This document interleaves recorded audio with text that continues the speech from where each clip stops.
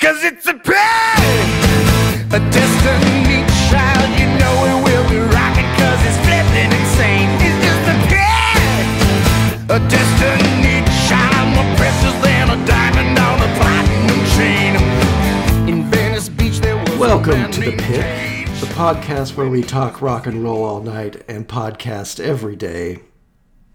Okay, maybe not so much most of the time, but we are on this episode because we're talking about Rock and Roll High School, a movie from 1979 featuring the Ramones. I am your host, Colin Westman. I'm joined by John Ramone. Ooh, and Sean Ramone. Wow, I feel really stupid. I was gonna say Colin Ramone, but then I was like, well, there is a Johnny Ramone in the Ramones, so it's not as unique if John just says John. I was gonna say Johnny Ramone, but then I feel like I'd have to pretend to be him. Yeah, and I don't really know where to go with that aside from talking about how much I love President Bush. I did see that in doing my research that when the Ramones were inducted into the Rock and Roll Hall of Fame, Johnny Ramone took his time at the podium to thank George Bush for how he's running the country. I think this was 2001. So, you know, I guess people liked Bush as much as they ever did at that point. Would this be before or after? It actually probably was before. I feel That's like so weird. I feel like I thought this was 2002. This was 2001. Maybe it was You're 2002. probably right. I'm not sure. I mean, it's possible they were like inducted in 2001, but the ceremony wasn't until 2002. Because I know Dee Dee Ramone died like right after, like 2 months after the event, and I know he died in 2002. I don't know. Something. All I know is God bless America and George Bush. Yeah. It's so weird. That he's like, I mean, he was the only one that was like that. He was just an anomaly of a person, like I know, a conservative punk rocker. he's still like in one of the coolest bands of all time, but is actually deep down a giant square. It's something else. So before we get to talking about Rock and Roll High School, I will do my little pick, and then you guys will do your little picks also. My little pick. Revealed all our secrets. I know. It's usually not a secret. It's usually pretty obvious. Busted. Yeah. So my little pick, Yeah. it's not really rock and roll. It's a little bit country. But kind of not also. It's the new Casey Musgraves album. I finally got to listening to more of it. And I like it. I think it's pretty good. I feel like the reviews haven't been quite as ecstatic as Golden Hour, but you know, that was a huge album that everybody liked and won a bunch of awards. I particularly love that album. I think it was like my number 3 album of the decade. So, you know, Casey Musgraves had it cut out for herself in crafting follow-up.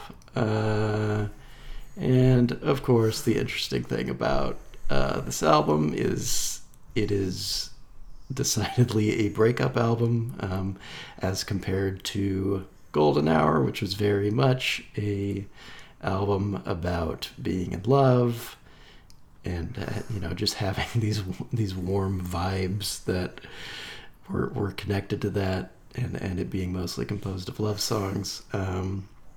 So Star-Crossed, like, yeah, it's kind of more of a downer album, I suppose, but I keep getting a bunch of the songs stuck in my head, so it's clearly it's not that dour, you know. These are catchy songs. Like, she's just a very good songwriter. It's, I guess I wasn't really sure whether to expect her to go more in a pop direction, because there was definitely a lot of that on Golden Hour, and she definitely does that here and there. But a lot of it is very chill. It's very like laid back. I assume that's because, she talks a lot about how taking psychedelics has impacted her songwriting. I think I was also surprised because I almost expected that because she had so much crossover success that she would like incorporate a bunch of pop songwriters and producers to work on this album, but it seems like she just made it with these two guys, Ian Fitchuk and Daniel Tashian, that she just like wrote and produced all of Golden Hour with. So I don't know. She still just sees herself as a singer-songwriter, I suppose. So yeah, I like it. I feel like it maybe could be end up becoming an underappreciated album just because it's just not going to live up to Golden Hour, but I think it's got plenty of good songs on it that I like. I especially appreciate that like one of my favorite songs on it is called Justified, and it's like, yeah, I was just waiting for a country singer to write a song called Justified and have it be great, because I of course loved that TV show, and Sean would always sing his own little Justified theme that wasn't actually the theme to the show, where you just always go Justified. It's not really how this song sounds, though. Yeah. Well, the song sucks. Oh, you mean the actual theme? Yeah, it's like rap country, but not like not as good as like Lil Nas X. It's just wrong. I just remember it being like, on this lonely road. It's like the first lyric. They should have got Justin Timberlake to do it. Oh yeah. His first album's called Justified. It is. I don't know if there's a song on it called Justified. I'm looking. That's probably just because his name is Justin. Yeah. He's not really country enough, though, even though he is. I believe he's from the South. He's probably from Florida. Though I feel like he made an album later that was called like Man of the Woods. Oh yeah. It was like his folklore before folklore happened. Remember, and then he played the Super Bowl, and everyone was like, "Boo!" Yeah, He's just like, I'm gonna America, make this boo. very Man of the Woods focused. No one's into it. Can't imagine why. All right, Sean, you go. Yeah. I don't know how you're gonna write this one down, but like a lot of people, I was confused and saddened to hear that Norm Macdonald had died earlier this week, and I don't know what to recommend because the dude like had a bunch of shows, but they all lasted like a week. And he wrote and starred in a movie after he left SNL called Dirty Work, which sounds like it's probably like okay, but I've never seen it, so I'm not prepared to recommend it. Would you recommend it, John?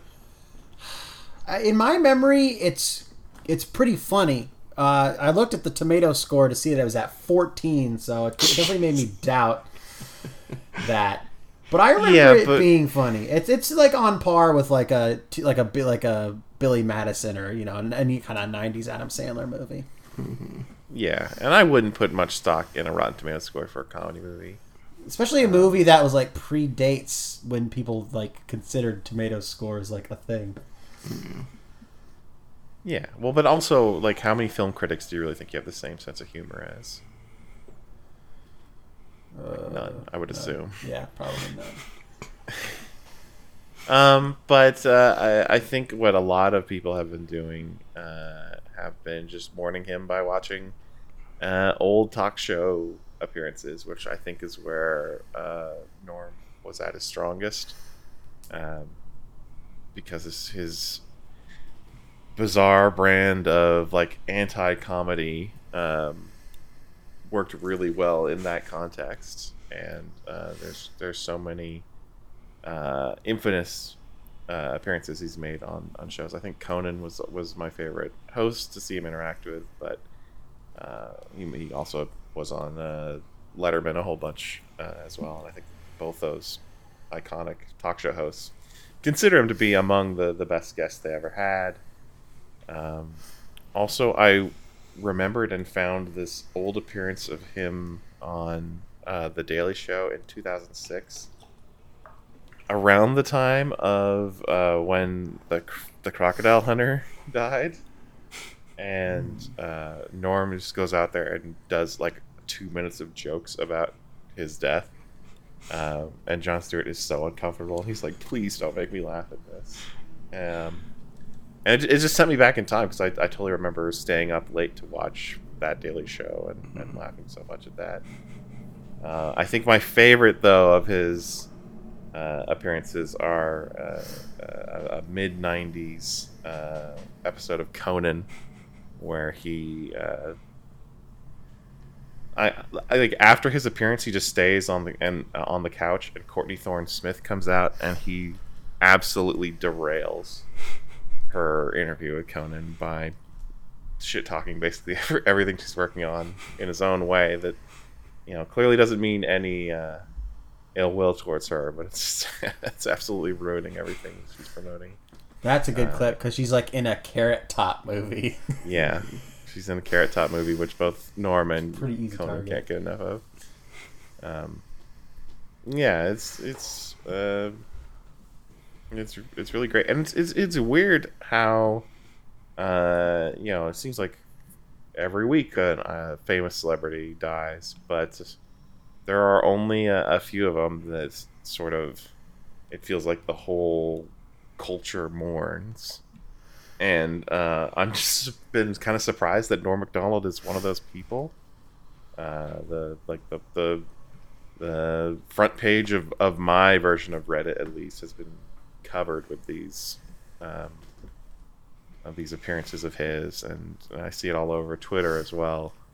I had no idea that this kind of alternative guy was actually so hugely popular with, well, at least with our generation, if not just the culture in general. And it kind of feels nice, but it's also, you know, really sad to hear that he was sick for such a long time and he died at, you know, it's still a relatively pretty young age. He's only 61 years old. So, yeah, well, that's my recommendation. I guess just like Google Norm Macdonald stuff and watch it. That's what I've been doing. Yeah, me too. I've been watching some of those interviews as well. I was already watching them off and on, just in life. Mm-hmm. Okay, and then for my little pick, I think this segues pretty well into our movie for this episode, because I watched End of the Century, the story of the Ramones, which is a 2003 documentary about the history of the Ramones. And I think it's notable because it's some of the last interviews of Dee Dee and Johnny Ramone. Dee Dee actually dies while they're making the documentary. So they have like literally his last interviews. And then Johnny Ramone died like a year later, maybe. And then, of course, Joey died in 2001. So, God, they all died like so close to, like, the main guys all so close to each other. And I mean, it's a pretty standard documentary, and honestly, it's kind of like lo-fi, like a lot of like consumer-looking cameras, and I'm like, why is this close-up so close? But the interviews are good. What's cool is you can actually watch this for free on the director's Vimeo page. Jim Fields. I don't know if there's some issue with rights, so he's like, fuck it, I'm just putting it on my Vimeo page. Because you can't watch it like anywhere else. I think it's also on YouTube, but like when you go to like Just Watch to see what services have it, you can't even like rent it anywhere. I've seen this, and Yeah. it's one of the few music documentaries I can remember renting from Blockbuster Really? on DVD. Oh, wow. Yeah. So you're watching it was like new, relatively. I think it was a few years old at that point. When did this come out? You said 2003? 2003. Okay. Yeah, Yeah. I probably rented it in like, I don't know, 2006 or 7 maybe. Even though I feel like I didn't learn a whole lot that I didn't already know, I think it does help put the Ramones into perspective, like in terms of, I always forget, like their first album came out before that first Sex Pistols album. Like they were kind of like the first of that 70s punk explosion. Like they talk about in the documentary how they first started playing shows and there's no one like them, and then just a couple years later there's tons of bands that are like them. You know, like just a year or two later it's like, oh, here's The Clash, here's Bad Brains, all these other bands coming out. Yeah. So highly influential. And then another thing I really liked in the documentary is they had like early footage of like one of their first shows. And they're a fucking mess, and they don't seem to get along very well with each other. There's this great clip where Joey Ramone's like, okay, next I want to go down to the basement. Like they're going to do their song, you know, I don't want to go down to the basement.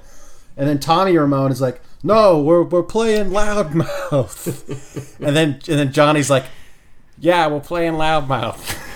And then Dee Dee is like, no, I want to play. I want to go down to the basement. And then he just says, fuck you all. He goes, 1, 2, 3, 4. And they start playing I Don't Want to Go Down to the Basement. They're like arguing about what song they're playing on stage. Yeah. I mean, that was kind of my main takeaway from the documentary, was just like how like sort of dysfunctional they were and how like different all of their personalities were, kind of to the point where it's surprising that they stayed together as long as they did. Well, I think that's like the one positive thing, multiple positive things about Johnny Ramone is he like kept them like together and focused. Yeah. Whereas, you know, Joey's more of kind of like a free spirit and kind of like a quiet loner, and then Dee Dee's like your stereotypical punk musician doing drugs and stuff. Yeah. And somehow they all like came together and performed for so many years, and it was really interesting. And then they all died. It sucks. Except for Marky. Marky, who's Marky in this Ramone. movie. Yep. Good old Marky. Would have been probably not that long after he took over. I think he joined in 78, right? That's right. When Yeah, they did you're right. Road to Ruin. Heavily featured in this movie. Yeah. Because that would have been the newest album. They have the cassette. It's true. I mean, they show like all of their albums, especially when they burn all of them at one point. But yeah. Hell yeah, dude. Okay. Well, hell yeah, let's talk about it. Yeah, let's talk about it. So, I guess what's interesting to me about this movie is it kind of sees the I don't know, these two worlds colliding that seem very different from each other. One being the New York punk scene of the 1970s, and the other being the low budget B-movie world of Roger Corman. And like watching this movie, I knew that Joe Dante was involved with it, and watching it, I thought like, oh, this reminds me a lot of the kind of the Joe Dante style, just because it's very much a live action cartoon. But I found out that it seems like the director of the movie, like the main director, Joe Dante directed some of it, but the main director of the movie, Alan Arkush, seemed to be like the mastermind behind Rock and Roll High School. And he didn't do a ton after this movie wise. It seems like he mostly worked in TV for the majority of his career. So, you know, the Corman factory, as it were, is known for birthing a lot of famous directors like Scorsese and Coppola and James Cameron and Jonathan Demme, but I guess Alan Arkush just wasn't one of those big names, but he still managed to make this fun little movie. He made Heart Beeps. Heart Beeps? You've never heard of Heart Beeps? I've never heard of Heart Beeps. Well, it's a critically panned movie from 1981 where Andy Kaufman plays a robot. Oh, yeah. They were talking about this on Blank Check the other week. Yeah, they were. I think because they were talking about how it got an Oscar nomination for makeup. But how it's a piece of shit. That's nuts. He also made the movie Death Sport, which looks cool. I guess Ooh, that sounds good. It was like a follow-up to Death Race 2000, I guess. Yeah. And you know who directed Death Race 2000? I don't know if I do. It's Paul Bartel, who's the teacher in this movie. Oh, who, nice. Learns how great rock music is. That guy. He's so good. I'm excited to talk about Paul Bartel a little bit. Okay, good, because I don't know that I found a lot of information on him. But anyway, Alan Arkush, he grew up in New Jersey, being like pretty obsessed with rock and roll and like, the 60s version of rock and roll, like the British invasion and stuff. He said something he kind of dreamed about was having one of his favorite bands come and play at his high school, like the Rolling Stones or the Yardbirds or something. He eventually worked as an usher at the Fillmore East from 1968 to the early 70s, which would have been in New York, where he saw like a bunch of the biggest acts of that era.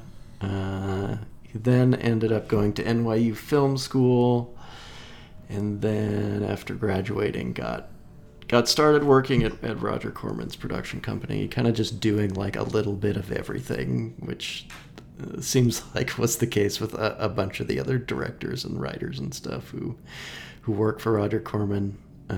So he would just be like answering phones and editing trailers, and eventually, after working at New World Pictures, Corman's company, for a while, he co-directed the movie Hollywood Boulevard with Joe Dante, which sounded funny because it was made based on a bet between Roger Corman and this other producer that they could make the cheapest movie ever.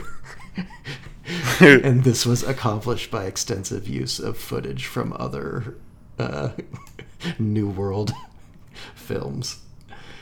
I don't think they succeeded, though. It says the budget was $54,000. You could make a movie for less. Maybe not in the 70s. Well, since now, you gotta pay for film. But that's still pretty cheap, I guess. And then Arkush, he also worked second unit on the movie Grand Theft Auto, which was a Corman movie that was Ron Howard's directorial debut.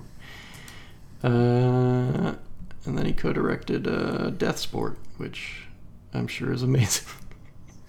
It sounds really good. Yeah. The poster looked good, too. Yeah, it's just like a fucking guy on a motorcycle. Looks like he's got a lightsaber, maybe? I don't know. He's either got a lightsaber or like a flare gun. You know what's great is he's turning around on his motorcycle as it's firing a missile. Shit, it is. Ooh, in the year 3000, there'll be no more Olympic Games, World Series, or Super Bowl. There'll only be Death Sport. Damn, we're not going to make it. Yeah. 3,000? That's so long from now. Gonna make it to 111. I'm confused. I thought the first one was called Death Race 2000. Is this just like a spiritual sequel? Oh, it is. It is. I think so, yeah.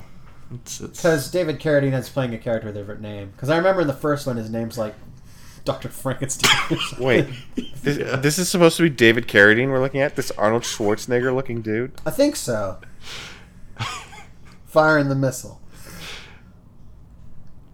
He has a great name in Death Race. It's just says Frankenstein. Yeah, I guess his name was just Frankenstein. Still a good name. Sylvester Stallone played Joe Machine Gun Viterbo. Oh, well. Hell yeah, dude. Also, Mary Warrenov is in Death Race, and she's in this movie. I guess her and Paul Bartel were like just Corman Company players. Mm-hmm. Yeah, so this movie gets made, I think, just because Alan Arkush like wanted to make a rock and roll movie, and Roger Corman, or maybe just a movie about music in general. And Roger Corman was interested in the idea of making a teen movie just because that was something he had done more in earlier in his career, is make movies about teens. He also wanted to cash in on the success of Grease and Saturday Night Fever, which is why he originally wanted to make a movie called Disco High. But Alan Arkush and Joseph McBride, the original screenwriter for the movie, like they couldn't see kids blowing up a school over disco. They knew they had to blow up a school. Yeah, like I think Roger Corman was like a little skeptical about like what's this movie gonna be, guys? Like it's not Death Sport. What are we gonna give the audience here? And they were just like, we're gonna have these kids like protest their teachers and blow up the school. And he was like, all right, get to work. So yeah, they get started writing or working on ideas for a script. Something that was really weird to me was that because of this like way that Roger Corman had of getting away or getting around paying writers was, I guess, whatever. I'll just read to you what the screenwriter said in an interview. He said, the way Roger Corman worked around Writers Guild of America rules, which required he pay about $8,000 when he commissioned a screenplay from a guild member, was to pay $200 to someone to talk a script into a tape recorder that a secretary would then type up. Then Roger would hire a guild member to write the actual script for a $4,000 rewrite fee, instead of paying them $8,000. Which that's so gross. That's not something any union heads would be happy about. So I mean, especially at the Writers Guild. So I guess at first Alan Arkush and Joe Dante, they just talked out the entire plot of the movie into a tape recorder that a secretary recorded, and then Joseph McBride, who seemed pretty involved in the conception of the movie, wrote the screenplay, but would only get paid $4,000 for it. So yeah, this has a very, Roger Corman fast and cheap aesthetic to it, even though it doesn't feel like it. It feels like they went all out. It only took 23 days to shoot, which is pretty fast, but I guess there are movies that have been made in less time. I mean, it's almost entirely set at the school, so... That's true. And a concert venue. Yeah. Yeah. And I don't know, shooting those musical scenes, like some of them seem a little elaborate. You got to do like staging and blocking, and there's that one scene where they're like in the school and they're like being pulled down the hall, like on a moving platform. Yeah. That shit ain't free. True. That's cool. What also ain't free is getting the Ramones to be in your movie, which, to be fair, is probably a little cheaper than kind of the other big bands of the era.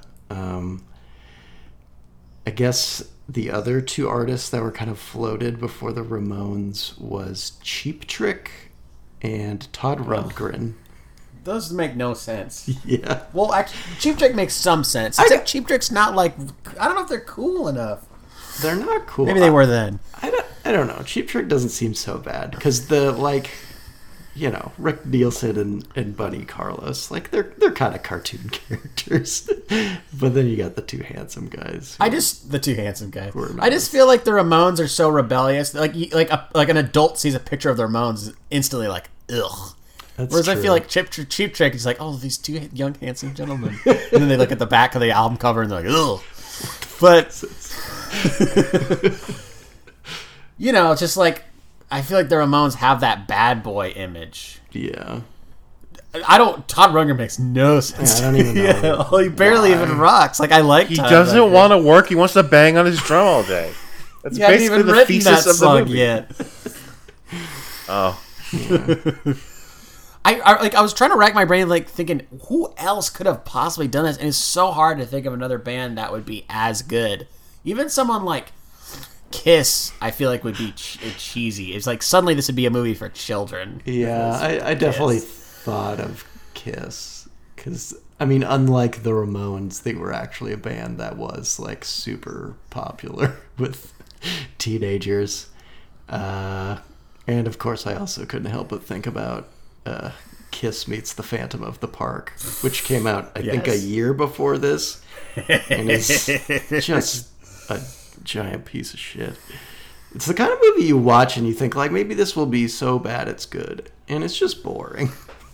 It's so boring. It's terrible. I didn't even finish it. Have you finished watching that movie?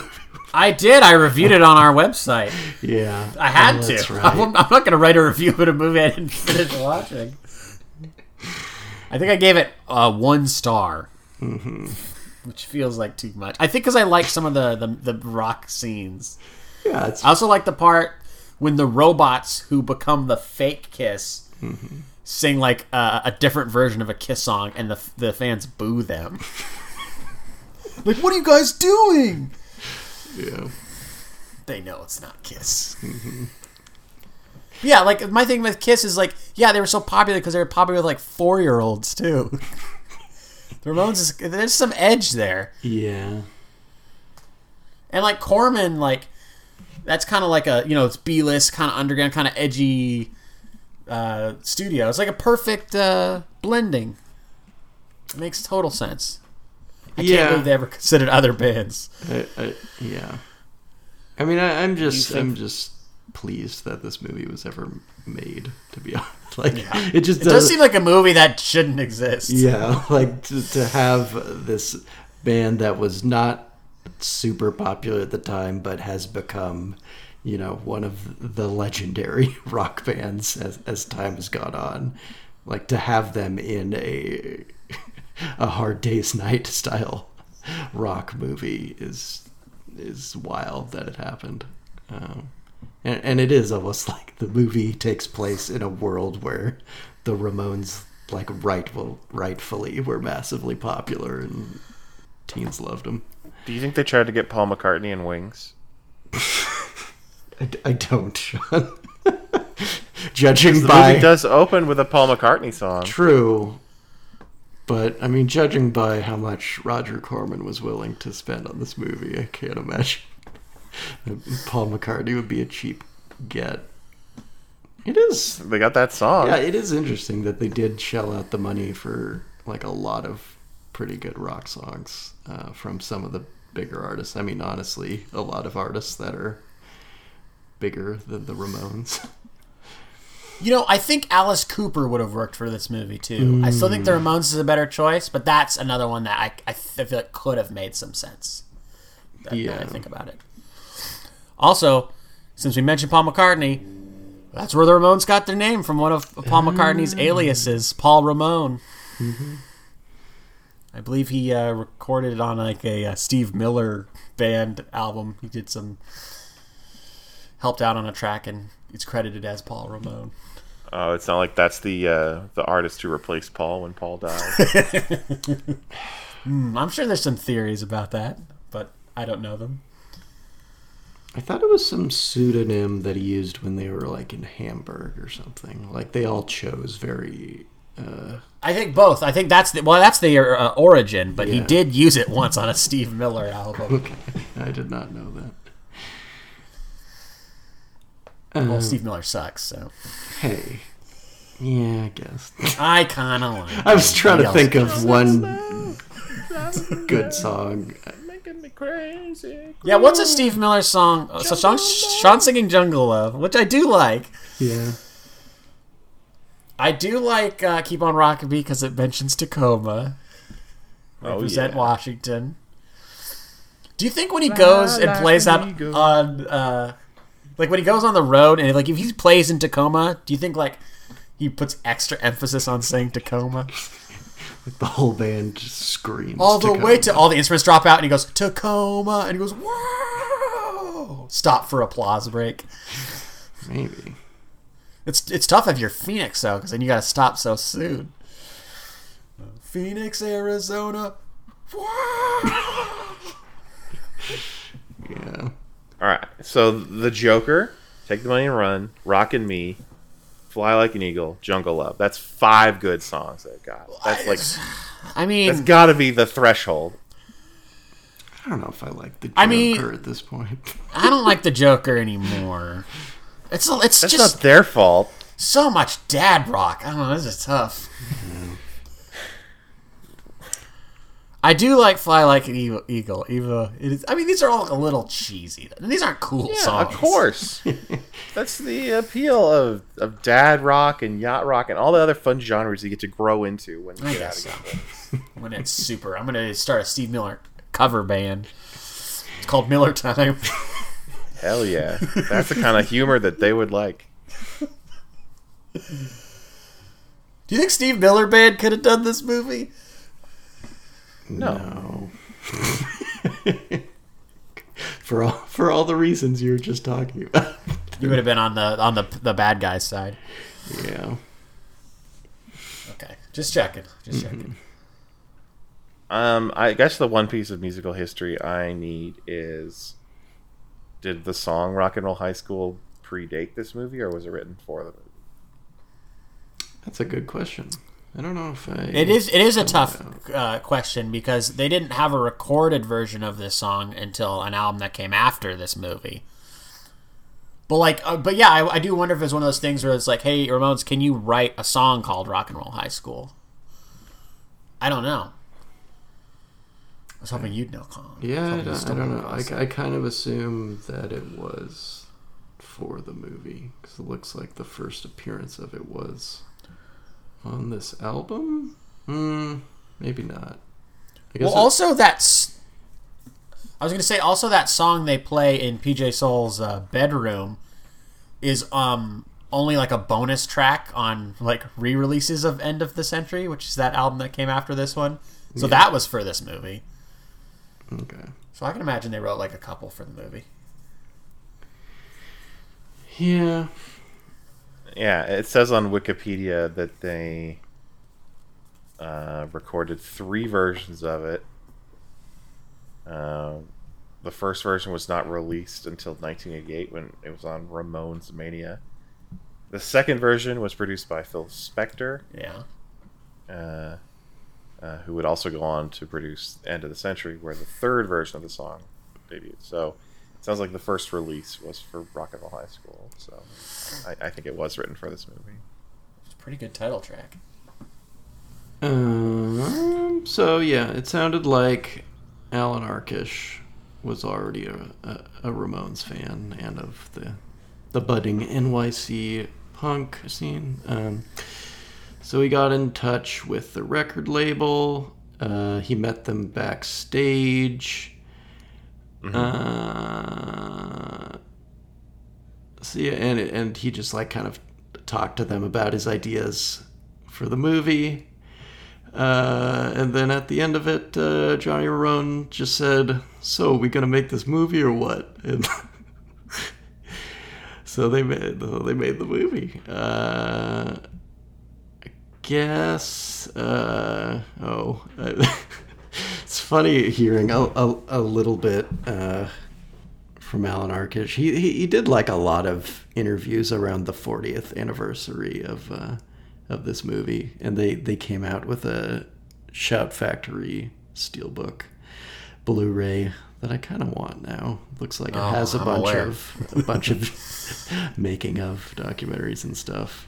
So anyways, Alan Arkush, he said that he was hoping the Ramones would be witty like the Beatles in A Hard Day's Night. But as Joseph McBride, the screenwriter, recalls, when the Ramones showed up, they could hardly talk. They were not verbal people, actually rather monosyllabic. So Alan was smart enough to work around that. One of Jean Renoir's pieces of advice was never change an actor to fit the script. Change the script to fit the actor. Arkush said Dee Dee was not really capable of sitting there and reading a script. John was, but he wasn't interested and he was bored. They didn't want to rehearse, although I tried to go over some of their lines, but that was kind of useless after a while. When we shot a scene, they either said it well or they didn't. I don't know if we're going to talk about this now or we probably maybe want to get a little more into the movie, but we got to talk about these acting performances from the Ramones. Yeah. I guess we'll get there. Okay. So I think we could go through the plot a bit.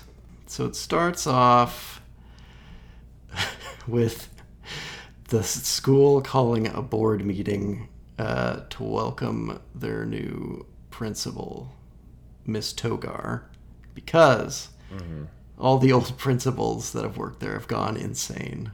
And so there's this old principal sitting in the room who's like in a straitjacket. Also, they're feeding him. For some reason. Feeding him as like an invalid, I guess.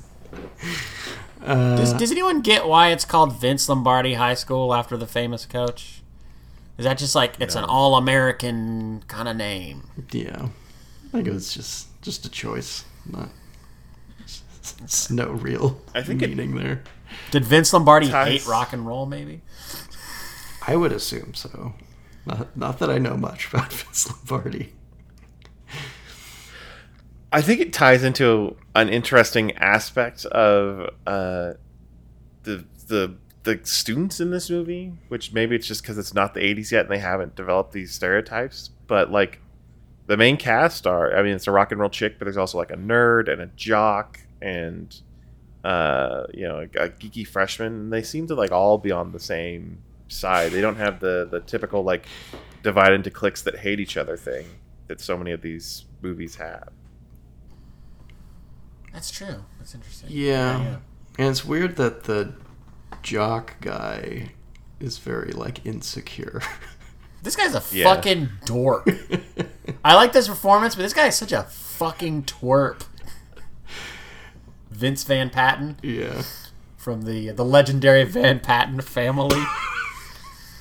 Who else is in the Van Patten family? Well, there's Dick Van Patten from Eight Is Enough. Sure. I think that must be his dad. Okay, I don't want to go on a tangent, but this is a brief one. So, a handful of years ago, we saw the movie Class of 1984, right? Mm-hmm. And the villain in that movie is played by Tim Van Patten, who went on to be like a director. He like works on Sopranos and stuff. Yeah. And he looks a lot like Vince Van Patten. Certain same kind of type, blonde guy, kind of douchey. Mm-hmm.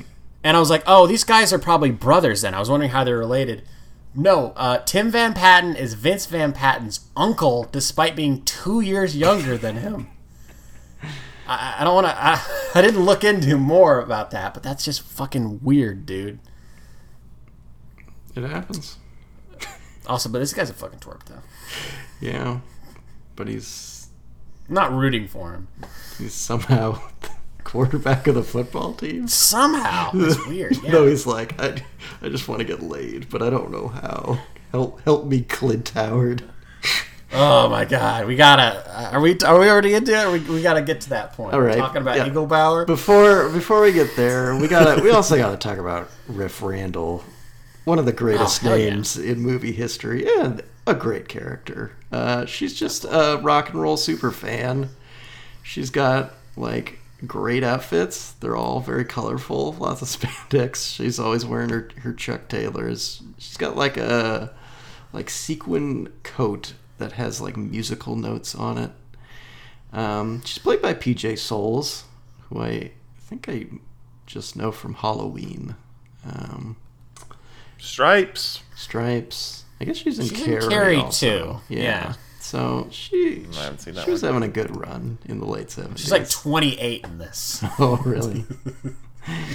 Well, she definitely embodies a teenage spirit. So I didn't, Perfectly cast. I didn't even think about it. Yeah. You can get away with it in the 70s too, because everybody looks fucking old and tired. Everybody looks fucking old. Look at Jamie Lee Curtis in Halloween. She actually was a teenager, and she looks like old. Like everyone just fucking looked old, man. Fucking Clint Howard is like 19. Oh my! So Clint Howard is an adult baby. It's impossible to tell how old he is in this movie. I can't tell if he's like 18 or 38. Yeah. Anyways, Riff Weird-looking Randall, man. Riff Randall.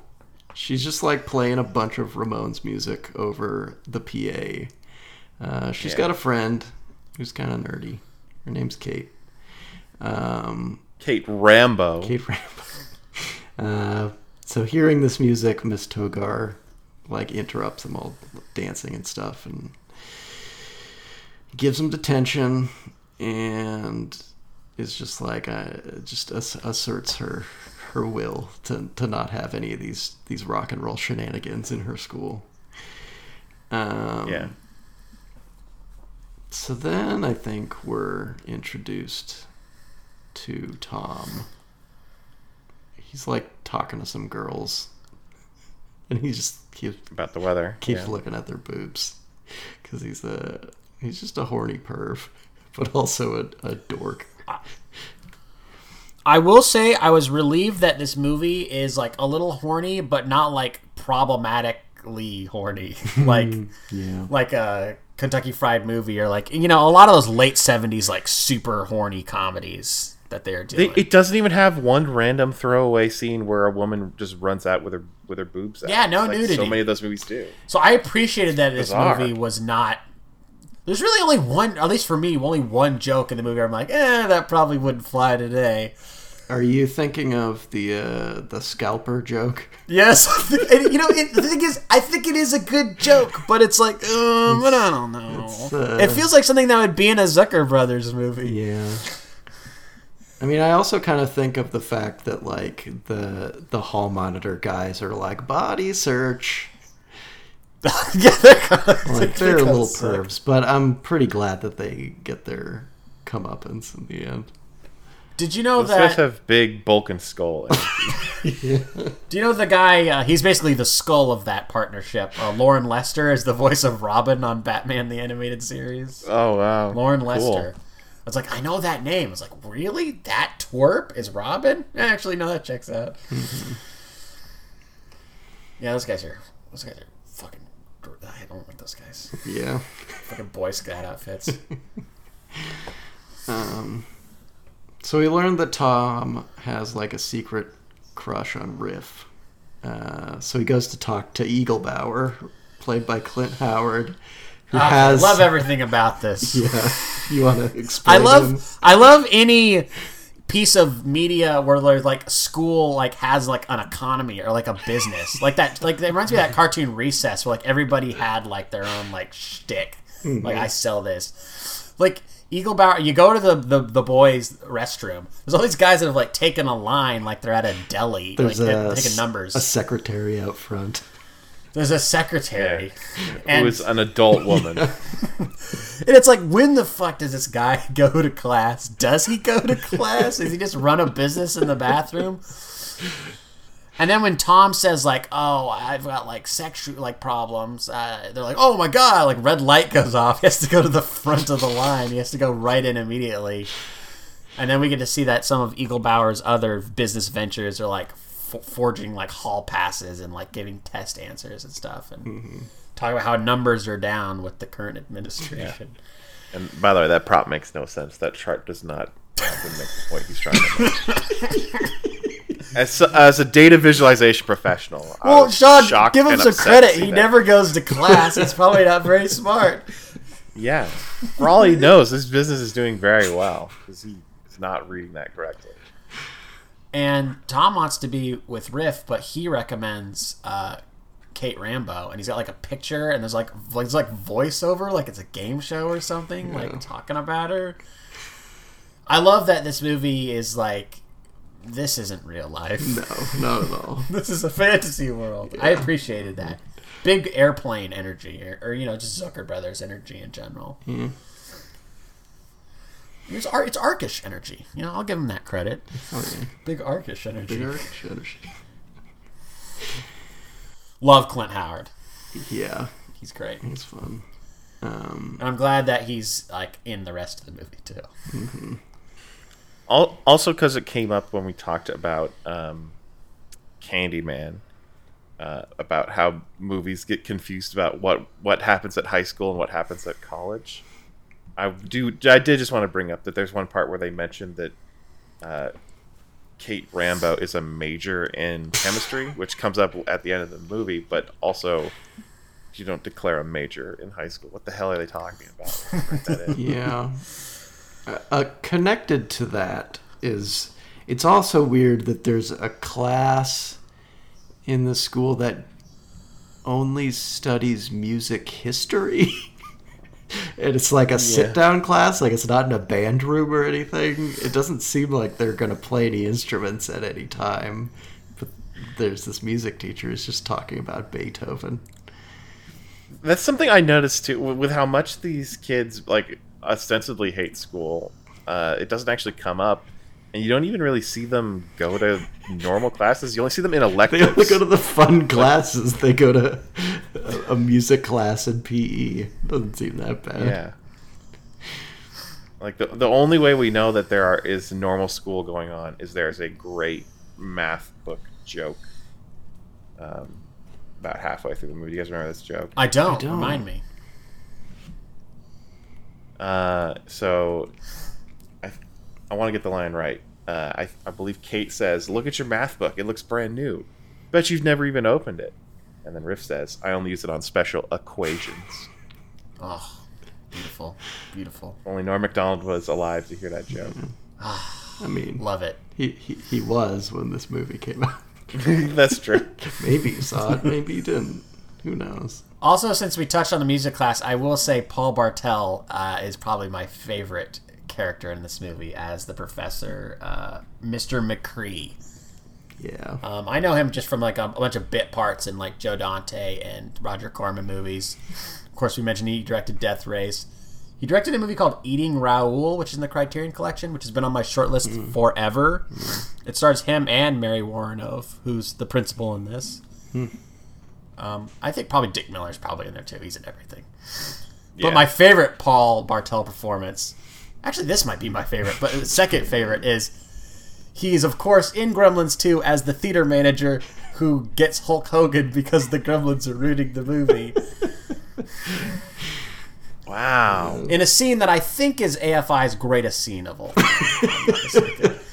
I had to rewatch that scene recently, and it's so good. Hulk's like so pissed, he's like talking to the screen, ripping his shirt off. He calls them the Gremster. Oh, Gremster, you want to take on the Hulkster? People came here to see Gremlins 2 in peace. Yeah. God, I wish there were more movies like Gremlins 2 and Rock and Roll High School. Just totally remember when we zany, watched- off the wall, just insane Yeah. comedies. Last time we watched Gremlins 2, I just remember being like, wow, another bit? Like, does this movie have like a plot? It just keeps going. It's almost exhausting. There's like, they shot so much. I think that I got to that point when a Gremlin was being like stuffed into like a shredding machine. Crazy movie. Yeah. You can see the Dante influence in Rock and Roll High School, definitely. And the fact that he Like did you like said, Dick use his Miller's in actors. it. Yeah, Dick Miller. Yeah. It's a small role, but yeah. He's got his favorites. So at some point we learned that Riff is an aspiring songwriter. And she's written a song called Rock and Roll High School. And that she's like kind of in love with Joey Ramone, I guess, who's a weird looking dude, but there's something a little charming about him, I guess. And then there's also the scene where Miss Togar takes guess it's like the hall monitors and Mr. McCree and the PE teacher, who's wonderfully named Coach Steroid. Wow.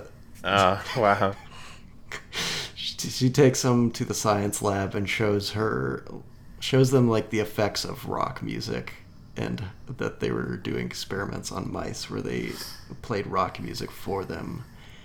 And she shows a little picture of the mouse having like a leather jacket and sunglasses on after he starts listening to rock. And that's fun. There's also a later scene where she's exposing the mice to rock music, and it shows that they explode. It's weird that they have both of those scenes. Yeah. Like, which is it? Do they become cool little rock and roll mice, or do they explode? Or Well, it depends on the level of the rock and roll. Did you see this? yeah, that's true. There's a meter. Yeah. I and took a I've screenshot. written I'm down- trying to send it. John's got it too. Yeah, I took a screenshot, but it won't send in the Discord. Okay, can you describe you've got it it, Sean. for us? Yeah, so the very bottom of the thermometer is Muzak. Should we switch off, John? I only have the top 5. Okay, so I'll do the bottom then. So it's Muzak at the very bottom, then Pat Boone and Debbie Boone slightly above.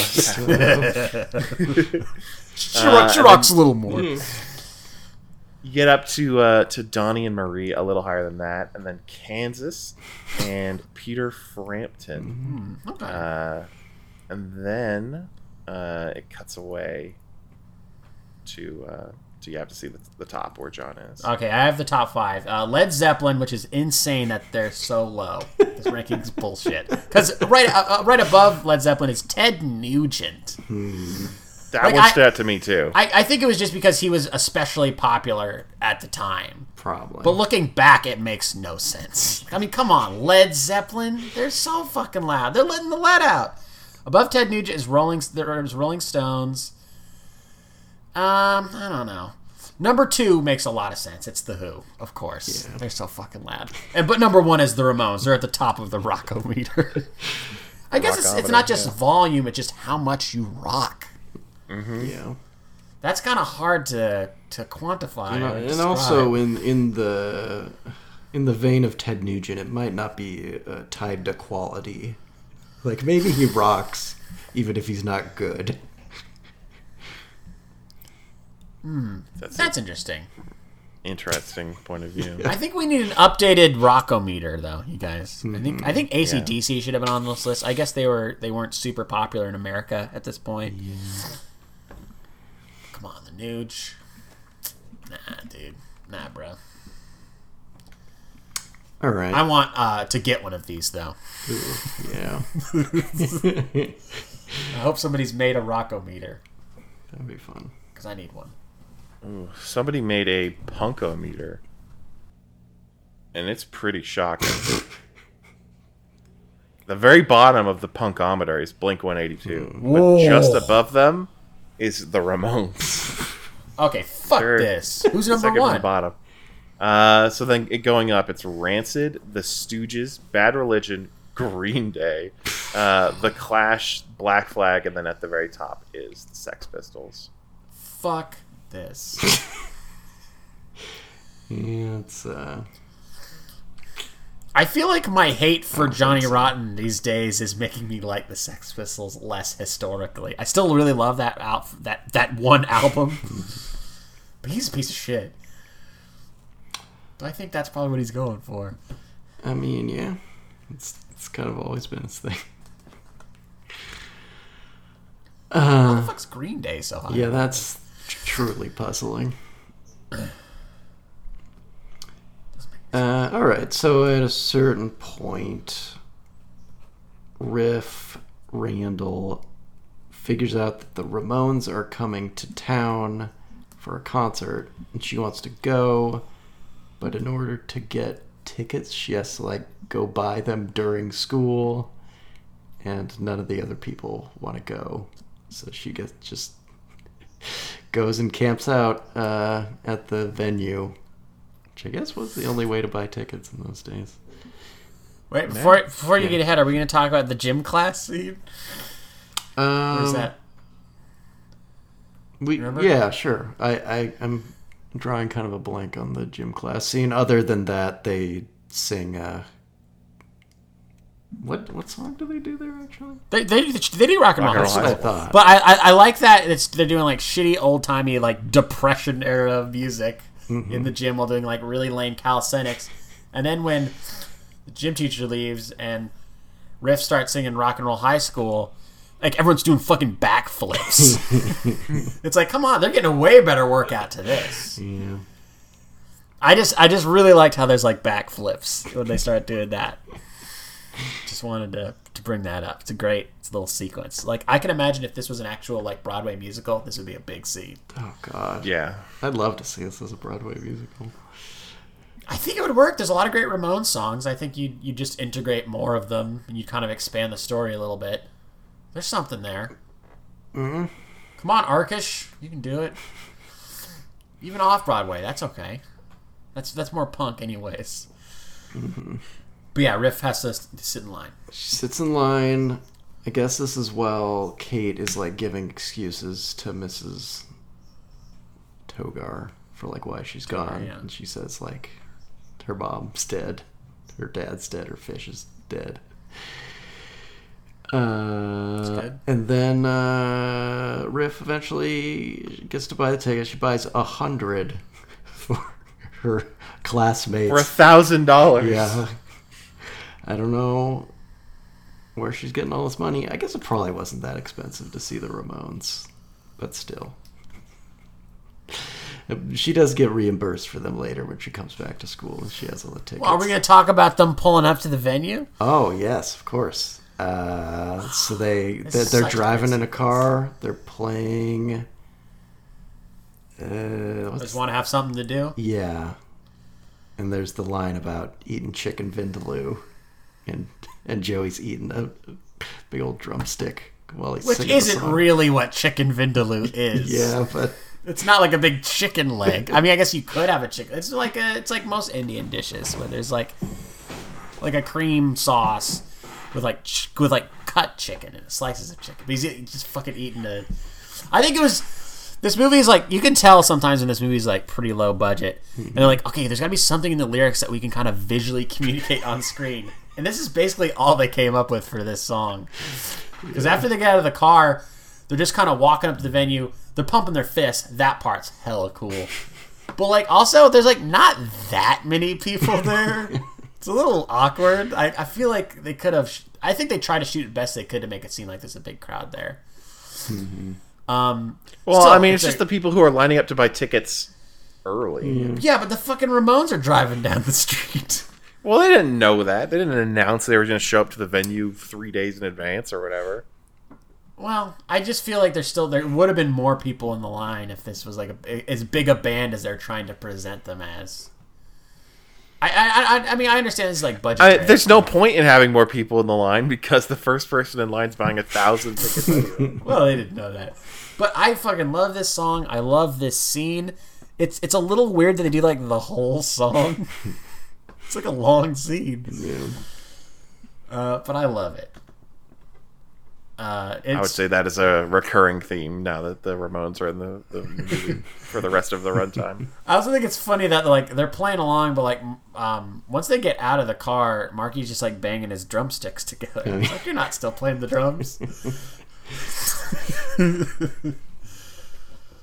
It's amazing how much presence they have in their music scenes. They're really good in those. They work so well. Yeah. Just whenever they act, it's like, oh, okay, I'll be less of this. Yeah. It just like works well because their songs are very kind of about teenage angst or just like teenage shenanigans, you know, like sniffing glue and not wanting to go down to the basement. I don't know what that song's about. I think just visually too, they work so well on screen. Especially Yeah. Joey. He's like 6'6". He's so gangly. He's got the long hair, the sunglasses. He's like a movie monster walking up. He looks great. And it's just like for a band so associated with like authenticity. They like were also kind of like, they had a uniform. They were almost like comic book characters or something. Yeah. So yeah, it's a perfect fit with the tone of this movie. We also met Angel Dust. Oh yeah, Angel Dust. She's a She's groupie. the number one fan of the Ramones. Yeah. So yeah, I think Miss Togar finds out about the concert and makes Riff and Kate surrender their tickets, and when they refuse, the creepy hall monitor guys do their body search thing. Gross guys. And then we kind of cut back to Tom. He's just hanging out with Eagle Bauer. He shows him his van that's all tricked out. Has like Of course he has a van. A sweet like wizard painting on the side of it. It's pretty cool, I guess. And then he like makes like Tom and Kate do this awkward like date while he's coaching them on how to date. I like that scene. Not I even thought how that to was, date, I how to thought that hook was up. funny. Yeah. But like, it pisses me off because I think she's so cute. I like Kate. I like that character a lot, but I hate Tom. I'm like, she can be so much better than Tom. He's such a piece of shit. Such a twerp. He likes Riff. It's just, I mean, it's good drama for the film that she wants to be with him, but he's kind of distracted by Riff. Yeah, I mean, that it's works just good that Riff doesn't get with him because she's way too cool. She's way too for this fucking dork. Yeah. Also, they're both just trying to get laid, and they are not. There's not a lot of prospects at this school. Like, what other guys are there? Just Eagle Bauer, and the dorky freshman that gets beaten up. Seems like, oh yeah, that he's guy. getting beat up by football players who just wear their full uniform like all day. Because they're football players. They have their helmets and pads and everything. Yeah. That's the beginning of the movie. It's guys in full uniform beating up on the nerd. Pretty good. A lot of burnouts. Yeah. No prospects. But Eagle Bauer does show us all the ways to unhook various bras. Because he's a stud. Obviously. It's good stuff. So then, yeah, Riff and Kate are driving around, and they hear this DJ's giving away tickets. If they can name the song, Riff names the song, obviously, so they get to go to the concert. There's also... I was a little disappointed that she's like, oh, what is this? And it's the song on their most recent album. It's like, I thought you were a super fan. Well, I mean, she knew it. That's more on the radio station's part that they didn't play a deeper cut, I guess. But it did. She only got it because Kate read it off of the cassette. That's true. It took her a little bit. Maybe she just hasn't listened to the new album that much. She's more into the early stuff. Yeah, I don't know. stuff from 2 years earlier. From yeah.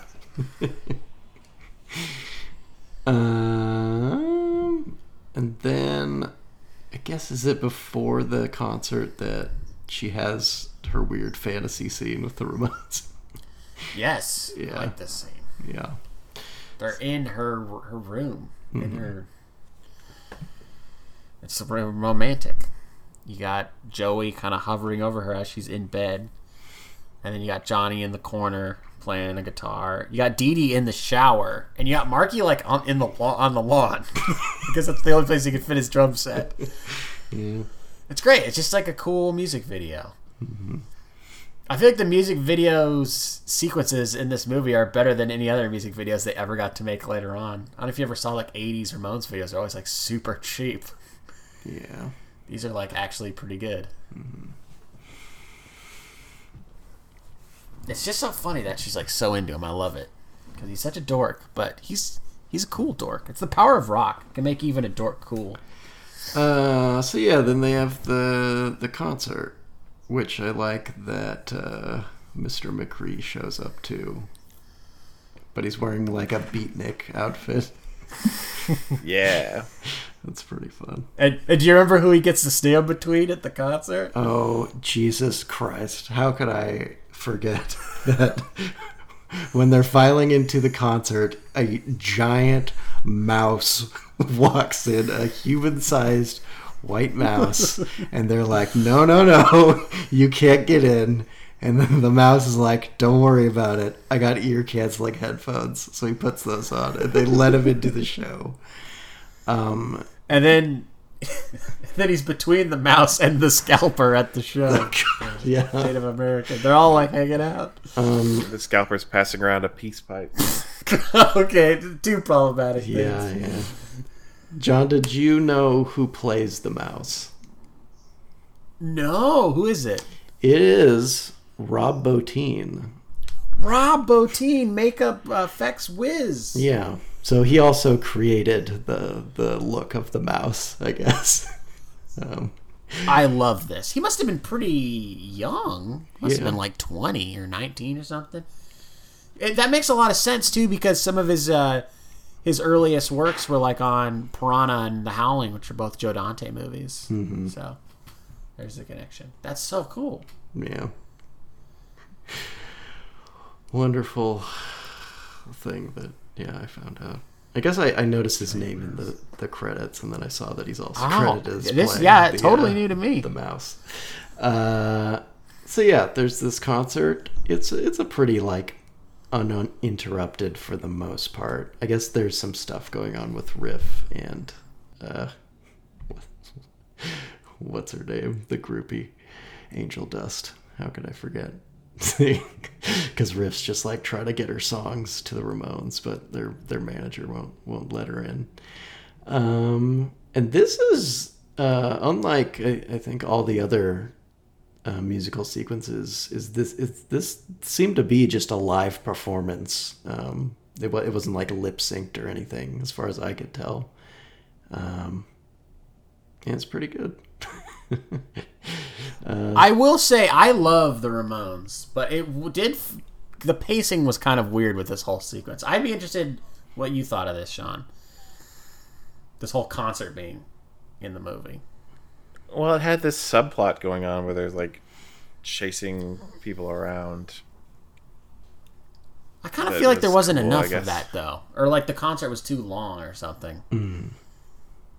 I like it. Yeah, I mean, it got to the point where they were like, we'll just put the lyrics on the screen to make this interesting. Yeah. Maybe that's the thing, is there wasn't enough visually for me going on. I do like it. Yeah, they have they're playing Teenage Lobotomy, and the lobotomy is showing up on the screen. That's cool. There was the part where they play Pinhead and they get the Gabba Hey song or sign out, and then there's like a guy who I guess is supposed to be the Pinhead. Like he looks like Conehead, where he's got like a weird giant cone-shaped skull and he's bald. I think that's something they had in their actual shows later on. Yeah. So It's fun. Pinhead's a respected member of the Ramones community. It's good. I don't know. What made the concert scene work for me is the throwaway gags, like how the two nuns had won the tickets given away by charity, and they look pretty psyched to do that.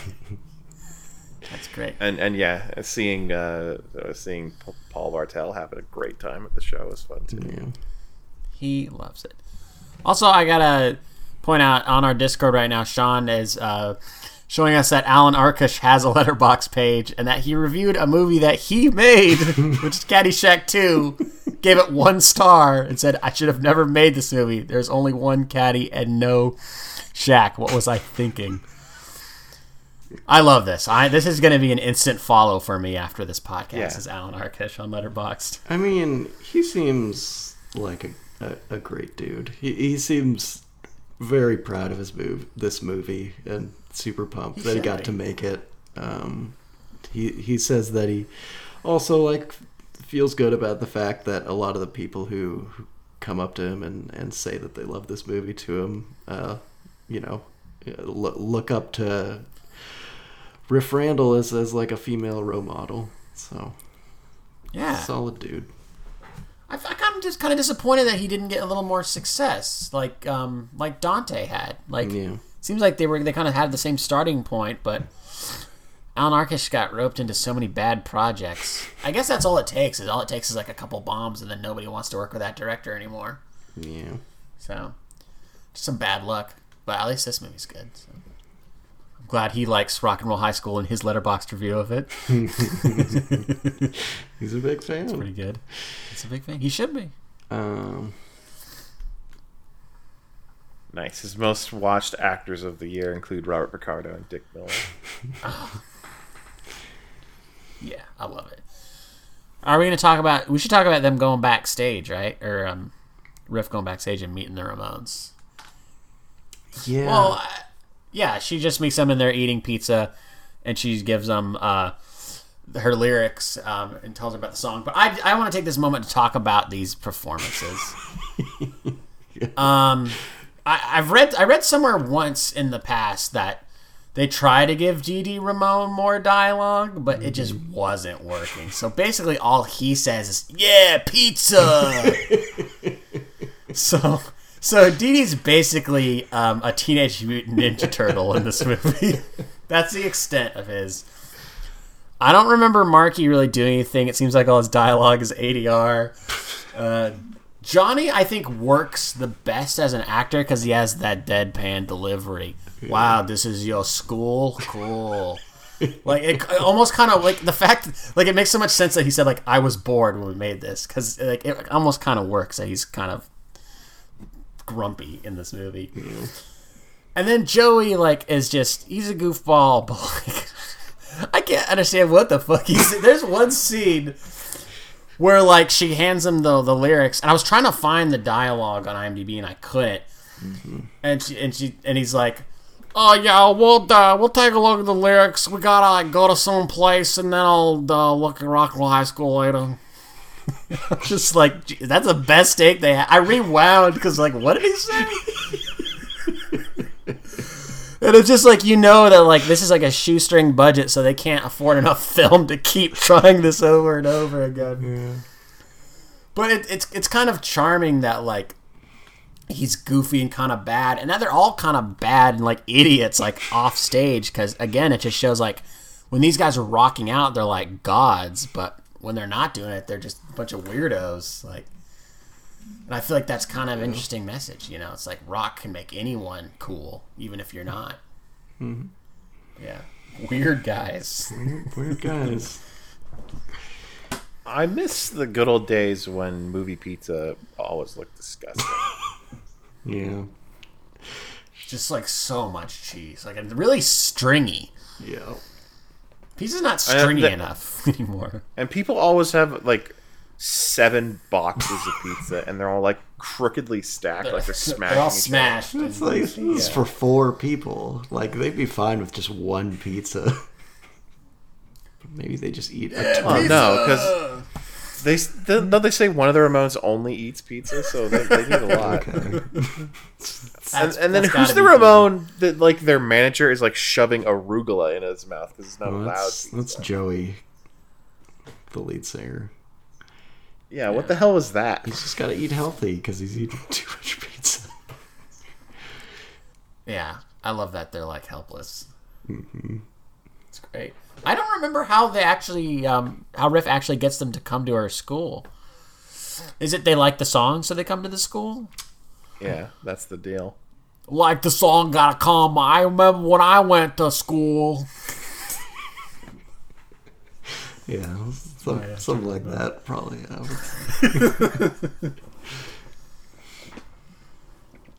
I was looking up again more dialogue, and they were like saying some jokes when they went to the school, but like I couldn't like understand any of them when they were saying it at the school.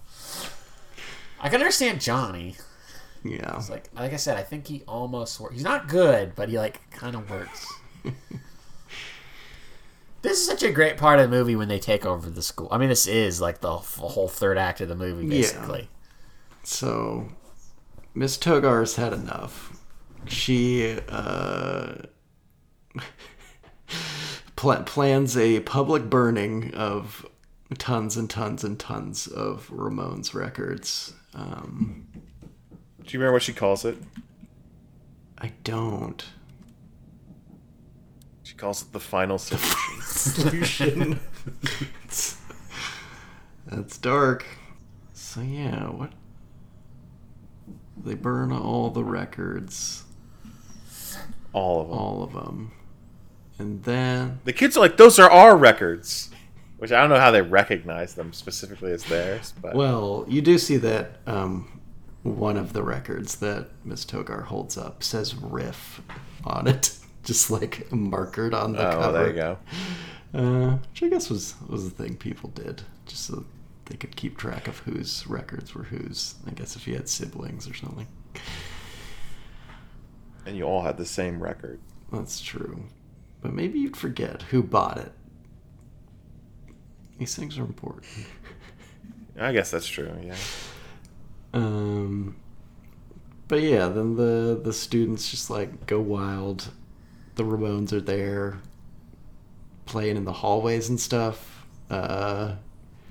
McGree like rips off his shirt. I guess he's like, there's an earlier scene where he's like just listening to Ramones music with Riff, and he's just ripping off all his clothes, and then underneath you see that he has a Ramones t-shirt underneath, and then he's just like partying so hard when the Ramones are performing in the hallways of the school. It's great. I think the Ramones are the Beethoven of our time. Yeah. Love a line like that. So good. But then, oh yeah, also in the midst of all this chaos, the creepy hall monitor guys like try to stop the party, but then when all the students find they're in a laundry cart, the Ramones themselves launch the cart out of like a 3rd-story window. Yeah, attempted murder. Yeah. They had it coming. And then when we see them later, they're like in a cast in a wheelchair with an IV. So they lived, but they got pretty fucked up. I remember something with like the locker rooms being like filled with bubbles too. That happens. Sounds right. Also, Eagle Bauer like ties up the lunch ladies and throws food at them. Yeah. It all builds up though to what Kate's doing. Well, yeah, but first, before that, Riff gets made an honorary member of the Ramones. She gets her own leather jacket. Oh yeah, she becomes Riff Ramone. Yeah. So yeah, they just party hard, but then Miss Togar calls in the police, and the head of police is Dick Miller. He's like the chief, of course. Yeah. And then don't forget that this is also when the news shows up, and our good friend Screamin' Steve Stevens shows up. Yeah. I was like, who is this guy? Is this somebody? They really make it seem like this is like, we look at this great cameo we got from this notable actor. But I don't know who this is. He's a real life DJ. Oh, okay. Cool. I like that. He's good. I was like, who is this? I think he might have been in Gremlins. Yeah, he was. He played Rockin' Ricky Rialto in Gremlins. Oh, on the billboard where he's dressed like Indiana Jones? You know what I'm talking about? Yeah. Oh, I'm going to try to find that billboard. He is also in Once Upon a Time in Hollywood. Whoa. Real? Like on the radio, or? Yeah. Oh my god. But yeah, it is very weird because they don't really introduce him, and they do allow him to carry the end of the film with important monologues. Yeah. Or I guess around the time they're doing all their partying, we see that Kate is working on some concoction in the lab. And then eventually, after the school's been surrounded by the police, all the students kind of just like walk out, basically in defeat. They're like, it's fine, we're not going to listen to rock and roll anymore. But then they fucking blow up the school. It's amazing. Yeah, making a bomb. Yeah, something I learned is that this was a school that had like shut down like a couple years earlier, so they actually blew up this school. Wow. In the making of this movie. Pretty awesome. Yeah. I sort of feel like the explosion should have looked better. But Yes. it just looked like there's a lot of fire around them. Did they film the movie in the school and then blow it up, or did they film the school? Did they film it at a different school, like in the interiors and then the? Do you know? Do you have any of that information? Ooh, I could look that up. I don't know. Like, I wonder, because it's like in the movie The Thing, they like blow up the base for real in the movie, but like all the interiors were somewhere else. They weren't actually. Yeah, or like in The Dark Knight where they built a hospital exterior just to blow it up. Yeah, I'm finding that it was shot on the campus of the defunct school in South Central Los Angeles. That was also blown up at the end of the movie. That's insane. So they shot this movie on the set and then blew it up. Yep. Oh my god. A lot of confidence that you're done. You don't need pickups. Well, So, and yeah, then not Ricky Rialto, the other guy screaming Steve or whatever. He addresses the camera, and I don't even remember what he says, but it feels similar to the end of Gremlins, sort of. But where he's just like, this could happen to your school. But yeah, that's Rock and Roll High School. The first perfect movie we've talked about on this podcast. In a way, it is kind of perfect. It's just like, you just want to see a movie that has a bunch of great music and a bunch of ridiculous, silly gags in it. Like, this is the movie for you. I saw that they've been threatening to make a remake for a long time. Mm-hmm. But I'm just like, what band could you possibly get to fill the place of the Ramones? You'd have to make up a band. No, I can't think of any band that would work. A modern band. Like, Maybe like Slipknot.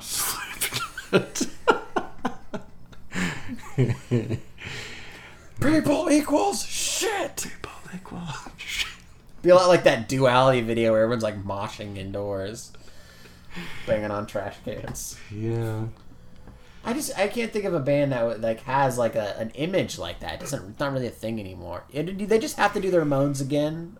Like get actors to play the Ramones, or just do a new band, or like make up a band? I mean, it wouldn't work. Yeah. I can't think of anyone. It's a special place in time Yeah. for this movie. Wouldn't work any other time. Did you find any goofs, Sean? Yeah, unbelievably. I did call it a perfect film, but there are a few goofs. Perhaps the one that I think you guys might have also just caught watching it is that Riff at one point remarks excitedly to Kate about how the Ramones are all really brothers. In fact, none of the Ramones were related to each other. It seems like a super fan would know that. It's true. I wonder if, like, people knew that back then. I mean, you could probably figure it out, because they don't look that much like each other. But they got the same last name. Yeah. Everyone just assumed, I guess. That's kind of weird. All right, and I do have a John's Rose Gallery here.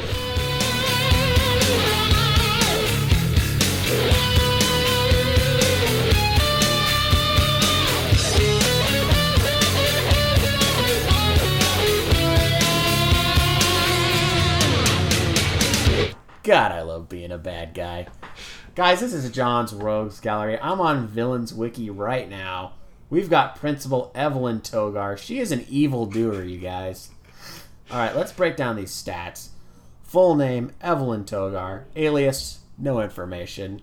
Origin, no information. Whoa. She's like the Joker. So mysterious. Well, what about this movie? This movie doesn't count as the origin? Yeah, Okay. it's weird. Occupation, school principal. Formerly, mental patient. Currently. It's not really an occupation. It's not like you say, what's your occupation? Prisoner. No, this is fun. Power/skills. Manipulation. Cunning. And education skills. Yeah. She's an educator of sorts, sure. She is a teacher. Hobby. Punishing students for their taste in music. Criticizing rock music. And tormenting Riff Randall. Goals. Punish Riff Randall for her rebellion. Be rid of the Ramones. And destroy the students' love for rock music. All failed. Alright, here's her crimes. Abuse of power. Theft. Destruction of property. Harassment. And unlawful punishments.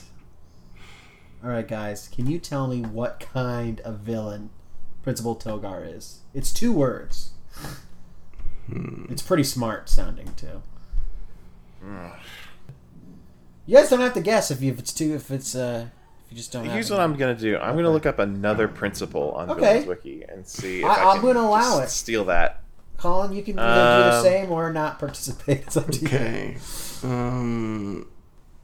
Now, this should be a good strategy, but Villains Wiki is just so unpredictable. So I don't really know what we're going to come up with. So I went with Principal Trunchbull, the Trunchbull from Matilda. Yes. And her type of villain is an abusive disciplinarian. Sounds pretty good. I'll go with that. God damn it. I was going to use disciplinarian. Yeah, fuck. I'm just going to say strict disciplinarian. You guys are painfully close. Fuck. Principal Togar is an egotistical disciplinarian. Ugh. Tough one. Very tough. Very big words. It's funny how they put a lot of work into coming up with egotistical disciplinarian, but when it came to origin, they just wrote no information. Like, I don't know. Oh, what's this movie called? I don't remember. Disco High? So.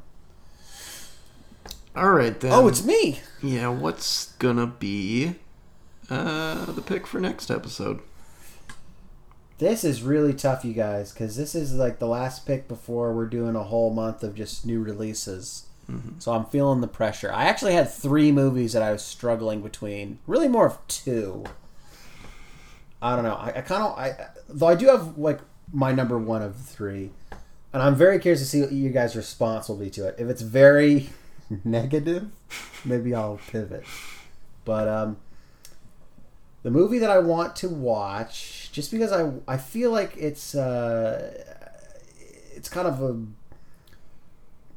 it's like a budding franchise that I feel like I'm kind of out of the loop on, and I want to see what's going on here. I kind of want to watch Venom, you guys. So we've been talking about it. They're making a new one. But I haven't seen it. I don't know what the deal is. And now they're talking about connecting it to the Spider-Man movies, and I'm like, and I haven't seen it? It's not the most exciting pick. It's more of like, I want to know what's going on with that Venom guy. Yeah. What is going on with that? I think it'd be fun to get into the history of the character a little bit, too. Even if the movie itself may suck or be boring. You know, we've been watching some good movies lately. We need to balance it out a little bit, okay?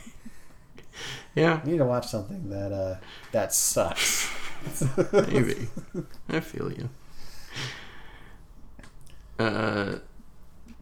Wait, so did you have other choices? Or is that the pick? I'll give you my backup just because I don't think I'll ever pick it again. And if you guys would rather watch this movie, I'm fine to pivot. Mm-hmm. I was considering Dirty Work. It is on Prime. I liked it as a kid. but that I'm really scared by that 14%. Yeah. And I'm really scared that there's going to be something like problematic and bad in this movie that's going to make me think less of Norm Macdonald. What is the know dirty what I mean? work that they're doing? So Dirty Work is a movie where they're like, people are getting screwed over by other people, so they like try to get payback for the people. Like, the big joke from the trailer is there's like this douchebag car salesman played by David Koechner, and they hire a bunch of prostitutes to pretend to be corpses in the trunks of the cars while he's doing a live commercial. So all these elaborate stunts that are like pranks. And you got Artie Lang, you got Norm Macdonald, Jack Warden, Tom Rickles. Adam Sandler makes a cameo. I think Chevy Chase is in there. It's directed by Bob Saget, one of our finest filmmakers. I don't know. Would you guys rather watch? See, the thing is, like, I feel like if I don't pick Venom, I may never watch it. Yeah. But I don't know. Dirty Work could be good too, or bad. I don't want to tip the scales. This is your pick. I may just watch a 3-hour martial arts movie, so whatever you want to do. What do you think, Colin? Yeah, I don't really prefer either. I'd be down to watch either, so you can choose. I think I'll go with Venom. Okay. But if you guys do want to see Dirty Work on your own time, I believe it is on Prime to rent. I don't think Venom's on anything right now, so you'll have to pay money. Oh no. Let's go with Venom. I'm gonna attempt to do the symbiote impression a lot, so that might be good. Oh, nice. Eddie. Like a turd in the wind. like a turd in the wind. What? Is that from the movie? That's the only thing I remember from the trailer. Is he threatens a guy who's like holding up a convenience store. He's like, "I'm gonna kill you and throw your body away like a turd in the wind." Okay, that solidifies it. This is definitely the pick now. With a line that good, Colin, you want to take us out? Yeah. Play an encore. Let's. I don't know what our version of an encore would be. I guess just like rehash an old topic we've talked about too much before, or maybe a topic. I mean, our encore would be talking about Mango. Hey guys, how do you feel about using CGI to make actors look young? Ooh, that's definitely our encore. We talk about a lot of de-aging on this podcast. Yeah, not as much lately. All right, so yeah, if you want to hear us talk about de-aging, you can check us out on mildlypleased.com, where you can find all our past podcasts and posts about all sorts of stuff. You can also find us on Apple Podcasts or wherever you get your podcasts. And we'll be back in the next week or so because, we just want something to do.